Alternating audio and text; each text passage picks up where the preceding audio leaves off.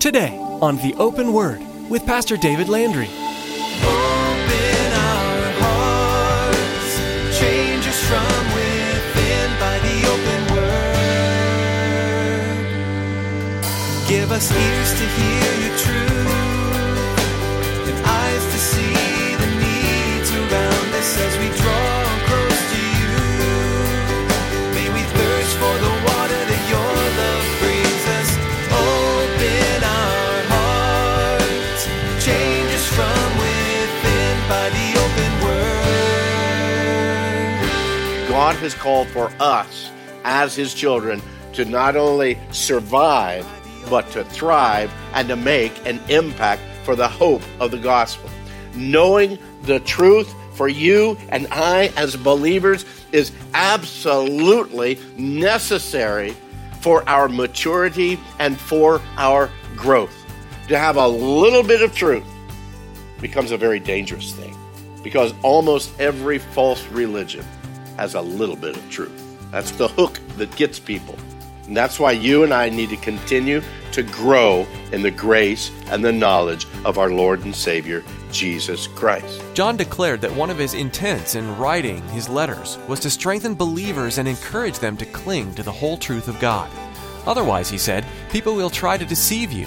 And as Pastor David adds, it's critical to know, trust, and obey all of God's Word so that you can grow in knowledge of God and be strengthened against the attacks of the enemy. Hold tight to God's Word. Be aware of where you may stumble or are vulnerable to attack so that you may stand up against disbelief and heresy. Now here's Pastor David as he continues his message, Intro to the John Epistles. Open our hearts, change us from within by the open word.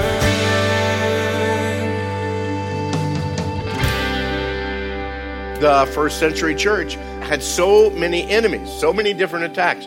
The world around them was against them, and even within the church, these false teachers just abounded. They're literally coming out of the woodwork, and it would seem these guys would rise up wanting to get a crowd around them, and so they would introduce this new teaching, and itching ears would follow after those teaching, and it would draw people away. It would draw them again into error, and that's why John says, I've written to you concerning those who try to deceive you.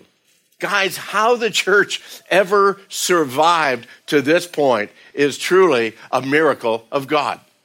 Because there was so much that the enemy was throwing at the church continually. But what does the word say? Greater is he that is in me, in us, than he that's in the world. The enemy can do everything he can, and he does. He throws every tool in his box, every weapon that he has against you, against the church, against the validity of the Word of God. But one of the things that we've seen, historically, even as the attacks came against the Word of God has prevailed. Historically, as, again, the attacks came against the church itself, the church has had some dark times. Don't be deceived. The church has had some really dark times. But even through that, there has always been underneath that the true church that has, again, prevailed through it all. And in and through that true church, we see, again, the Spirit of God working and moving in powerful ways. We need to remember, it wasn't just the first century church that had all of these issues. Beloved, the 21st century church has the very same issues. And it's still only by that miraculous hand of God that we're able to survive, and that we're able to thrive, and that we're able to make an impact within the communities that we live. Whether that community is, again, just your neighborhood, your family, your workplace, your school, whatever it might be, God has called for us as His children to not only survive, but to thrive and to make an impact for the hope of the gospel. Knowing the truth for you and I as believers is absolutely necessary for our maturity and for our growth. To have a little bit of truth becomes a very dangerous thing, because almost every false religion has a little bit of truth. That's the hook that gets people. And that's why you and I need to continue to grow in the grace and the knowledge of our Lord and Savior, Jesus Christ. We need to know also the tactics of the enemy. What is it that the enemy is doing that would cause me to stumble? What is it that I personally am vulnerable to? You don't think the enemy knows your vulnerabilities? You bet he does. If you're leaning more toward a legalistic mindset, you just need in your life more rules and structure, the enemy's going to give you all the rules and all the structure you want, and then some. If you say, oh no, man, I want the freedom in Christ. I don't want, the enemy's going to draw you into the freedom that really now you've gotten in trouble. You've gotten too free at that point in time. So again, Paul says in your freedom, man, don't sin and don't cause others to sin. Knowing the truth, absolutely necessary, but knowing the tactics of the enemy in order that we might guard our souls, our spirits against the deceitfulness and against all of his trickery. And John wanted to be certain that the church itself was not deceived. The fourth thing, chapter 5, and I think one of the most powerful things, and I love this verse, chapter 5, verse 13. John says, these things I have written to you who believe in the name of the Son of God, in order that you might know that you have eternal life and that you may continue to believe in the name of the Son of God. Now, one of the things we talked about are these two words that are translated in our English language as to know. One is the Greek word gnosko. Gnosko, again, is a growing knowledge. I'm coming to know you. I'm growing in my knowledge. There's another word, though. It's oida, O-I-D-A. Oida is the idea and the understanding of I know. I'm not growing. No, I already know it. I've already come to the fullness of the knowledge, to have a full and complete knowledge of the fact. And that's the word that John uses here. I write these things to you who believe in the name of the Son of God, that you may know without any doubt, without any uncertainty, that you might have a concrete understanding, fully firm under your feet, that cannot be knocked, cannot be rocked, cannot be swayed, that you have eternal life, and that you might continue to believe in the name of the Son of God. Even today, some within the Christian community, they declare, well, you can't really know for certain that you're saved. You can't really find rest in the assurance of eternal life. And yet here, John says that one of the very reasons that he writes this letter to the church, again, is in order that we might know for certain our eternal state. But you also need to understand that John assures us that it's not through parroting some special prayer. It's not simply the association with a particular group of people or a denomination or even a particular church. You don't gain eternal life by signing a membership card, gang. That's not how you gain eternal life. Throughout this whole letter, he says that there are particular things that you and I should be looking for in our own personal lives that help to give us that assurance of our eternal status. I remember when I was very young in the Lord, struggling in some areas, struggling then, still struggle today. But in my younger life, struggling in some areas, and the doubt or the fear, man, I don't even know if I'm saved or not. The response that a pastor gave me back then was, well, did you pray to receive Christ and confess your sins, pray to receive Christ? And I said, yes, I did. That spring evening at 1970, actually, at Veterans Memorial Coliseum up in Phoenix, after a revival, a crusade there, I prayed to receive Christ as my Lord and Savior. Well, is God a liar? Well, no, he's not a liar. Then you're saved. That's it. I said, okay. But it was later on, as I began studying the Word of God, I realized that isn't really the assurance of my salvation. The assurance of my salvation is the work of the Spirit of God within my life. If that Spirit of God isn't working in my life, I can't go back and say, hey, I said the prayer after what that guy said. He said, pray this way, and I did that. That's not the assurance of your salvation, church. The assurance of your salvation is the validity of your life, the validity of your faith. Doesn't mean that you don't struggle. We all struggle. We all have battles. We fall. Some fall for a long time, for 3.5 years. Man, I walked away from the Lord. Wanted nothing to do with this church. Didn't want to have anything to do with anything having to deal with the gospel, with the word of God. But again, God had me. If you would have looked at me then, you'd said, this dude has lost his Hogan's goat.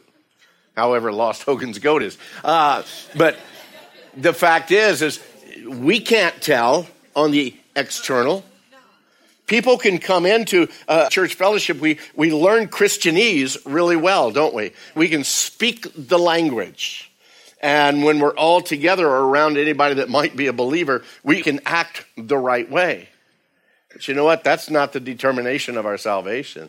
The determination of our salvation is what the Spirit of God is working and doing within our hearts.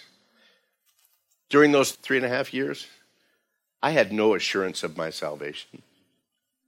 What could I go on? That God's not a liar? Yeah, but what if I really didn't mean what I prayed? What if I wasn't really converted? You see, there has to be a change of life. That's why Jesus told Nicodemus, what did he say? Nicodemus, man, you're a teacher of Israel. He was a guy, he knew the word of God. He was probably a righteous dude. He was one of the Pharisees. He was a good guy. And to probably look on him from the external, he looked probably better than any of us. But Jesus told him, unless you're born again, unless there is that conversion experience, you'll never see the kingdom of heaven. That had to be an eye-opener for a guy like Nicodemus. You see, I had no assurance of salvation for those 3.5 years. But what God was doing in my life was just bringing me back to him. I fell away from him in fellowship, but the relationship was still there. I couldn't state it because of what I saw in my life, and neither could anyone else who knew me.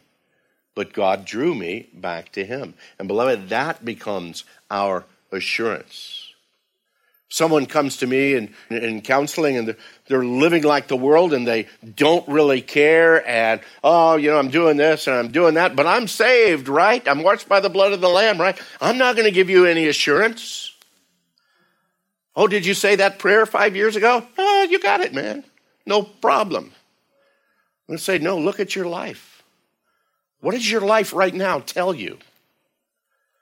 Because I would just soon you have the fear of God in you than to take something that really didn't happen and hold on to that until you stand before God Almighty.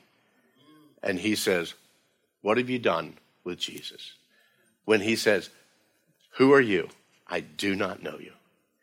You see, the importance of eternity, John's not going to whitewash it here, but he wants to make sure that those that do know him, they have that solid assurance. Even the Apostle Paul agreed with that when Paul writes to us in 2 Corinthians chapter 13. He says, examine yourselves as to whether you are in the faith. And he's writing to the church, guys. That's how important this is. And then he says, test yourselves. It's not that in the back of my Bible I have the day and the time and the place where I prayed that prayer on the back. That's not the test. We're going to see the test as we go through John, and it's not an easy test. Oh, and by the way, it's not graded on a curve either. It's a pass-fail. God has given us the ability to have the assurance of salvation. And here as we go through 1 John, we're going to find that John is going to give us these tests. They're little pop quizzes. They're little pop quizzes that as we go through, he's going to say, hey, if you're a believer, this ought to be happening in your life. Hey, if you're a believer, the first test is doctrinal tests. Doctrinal tests. You know what? Doctrine is not a four-letter word that you avoid at all costs. No, doctrine is necessary, because without the right doctrine, how do you know how to be saved? How do you know even what it means to be saved? How do you know who is responsible for your salvation? And what do I do now that I am saved? Doctrine is what teaches us that. That's what doctrine is. It's the teachings. And we, as believers, need to grow in strength and understanding of right biblical doctrine. We talk about at times about having a regular worldview, a secular worldview, versus having a biblical worldview. Do you know that there are day and night differences between the two? 180 degrees. The secular worldview is so totally different than what a biblical worldview is that you would probably be shocked. We as a country, beloved, we are nowhere near a biblical worldview. Nowhere near. And we're going further and further away from it. Having the right doctrine is an absolute necessity as an ingredient within your salvation. John gives us some doctrinal tests. Second thing he gives us is what I call social tests. Social tests. It makes a difference, guess what, on how we treat each other. God looks at how we treat each other, and it makes a difference on how we treat each other. If the love of God truly abides within us, we will treat people the way that God treats people. Yeah, but he's one of those. The blood of Jesus Christ cleanses from all unrighteousness. His heart, his love is for all men everywhere, desiring that they would come to repentance and to salvation. What lines does God draw? He's got too many tats. He speaks a broken English. Oh, he's the wrong color. He's the right color. Oh, he doesn't have enough money. He's got too much money. We even, as the church, we throw these barriers in there. And beloved, John says, you better not. Not if you call yourself a believer. Not if you call yourself a child of God. All of that has to be done away with. John speaks greatly about the love for the brethren. But I believe as we look at this, we'll see that this test even goes on to how we treat those that are still in the world, that are outside of faith. You think that love of God is only within the four walls of the church? No, it reached out of the walls of the church when it reached you. And he's still reaching outside the walls, and he wants to touch people's lives. And if we come in with attitudes and prejudices and those preconceived notions, well, that guy with all those tats and all that metal on his face, surely he can't come to Christ. Yeah, he can, and he might be more on fire for Christ than you ever were. It matters how you treat others. John gives us social tests. He also gives us moral tests. John brings out the clear truth that how you and I live our lives in this present world at this time just might be the telling reality of where we're going to spend the next world in. How we live for all eternity. Now, he's not speaking about gaining or even holding on to your salvation through good works. But beloved, you got to understand that John writes here in agreements with James, in agreement with Paul, and even in agreement with Jesus, as he confirms the fact that someone who is born again by the Spirit of God does not continue to live a life outside of the will and the plan of God. If we're truly born again, if we're truly his, then there has to be changes within our lives that draw us more toward obedience than continually walking away from it. We're not saved by how we live, but how we live will verify if we are truly saved. That's the moral tests. And remember, whenever you take a test, the test isn't the channel where you gain the knowledge. The test simply is there to determine whether or not you have that knowledge or not. When we look at this, don't say, okay, that's good, man, I need to take that. No, I think that when we go through this and we look at this, we suddenly need to realize, well, man, I need to repent. If I call myself a child of God, I need to repent in my life because I'm not living the way that brings honor and glory to God in that area of my life or in this area of my life or in that area. And again, guys, I'm not talking about sinless perfection. I am talking about, again, the direction and the purpose, the point, the vision of your life. That's why, again, the writer of Hebrews in chapter 12 says, looking unto Jesus, the author and the finisher of our faith. If you are running a race, if you keep looking around you and keep looking around you and keep looking behind you, you'll never make it as a winner to the finish line. When you're running the race, keeping your eyes on the finish line is what it's all about. And I believe that's what John, as an older man, as a guy who had the apostolic authority over churches at that time, a guy who had pastored churches, a guy that had been through so much in his life. I believe he's writing these things not from a high tower says, look, you people need to do this. I believe that he's down on the ground literally pleading with the church that says, look, if you're part of the body of Christ, this is what ought to be happening within your life. This is what the impact of the Spirit of God ought to have in your life if you truly call yourself saved. John writes to the church. Here in 1 John, he wants the church to know that they are truly saved. That you may know, either, that you may know for certain that you have eternal life. Before we get into the verse by verse, I also want to do just a real quick look at John. Because again, looking at the guy who wrote it and the impact of his own Christian life, I think really tells a lot for us. I want to take a few more minutes just to get into this one of at least two sons of Zebedee, the fisherman. Turn with me, if you would, to Mark, the Gospel of Mark. We're going to be around in the Gospels for a little bit. Mark chapter 1. Verse 16, Mark writes about Jesus calling his first disciples. In Mark 1:16, Mark writes, and as he, Jesus, walked by the Sea of Galilee, he saw Simon and Andrew his brother, and that's Simon Peter, Simon and Andrew his brother casting a net into the sea, for they were fishermen. And then Jesus said to them, follow me, and I'll make you become fishers of men. And they immediately left their nets and followed him. And when he had gone a little further from there, he saw James, the son of Zebedee, and John, his brother, who also were in the boat mending nets.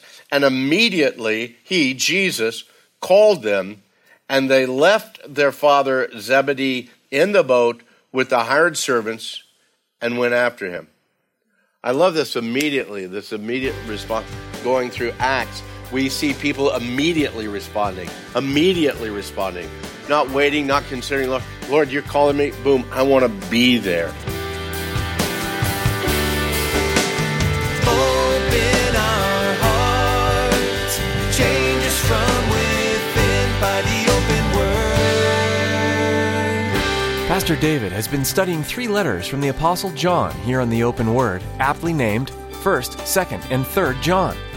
Each one reminds you who Jesus is, why you should follow him, and how that's accomplished. You can learn from these letters and grow in your faith just the same as the first readers did. And if you're new to the Bible and to Jesus, you can learn all about the man who can save you. Jesus is the Son of God who came to earth to die for your sins. He loves you more than you can comprehend, and he wants you to be free from what's holding you back. If you want to take that next step and begin a relationship with Jesus, we'd like you to know that here at the Open Word, we support you and we're praying for you. If you still have some questions, please give us a call at 520-836-9676. That's 520-836-9676. We'd also like to encourage you to find and begin regularly attending a church in your area. If you live in Casa Grande, we'd love for you to come visit us. Here's Pastor David with more information. Thanks, Chris. Yes, I'd love to meet you. So please come join us this weekend for a time of worship and Bible study here at Calvary Chapel of Casa Grande. You can expect to meet some friendly people and learn more about your Savior. Directions and more info can be found at theopenword.com. Just click on the Calvary Chapel link at the bottom of the page. I'm excited to meet you. Thanks for tuning in today to The Open Word.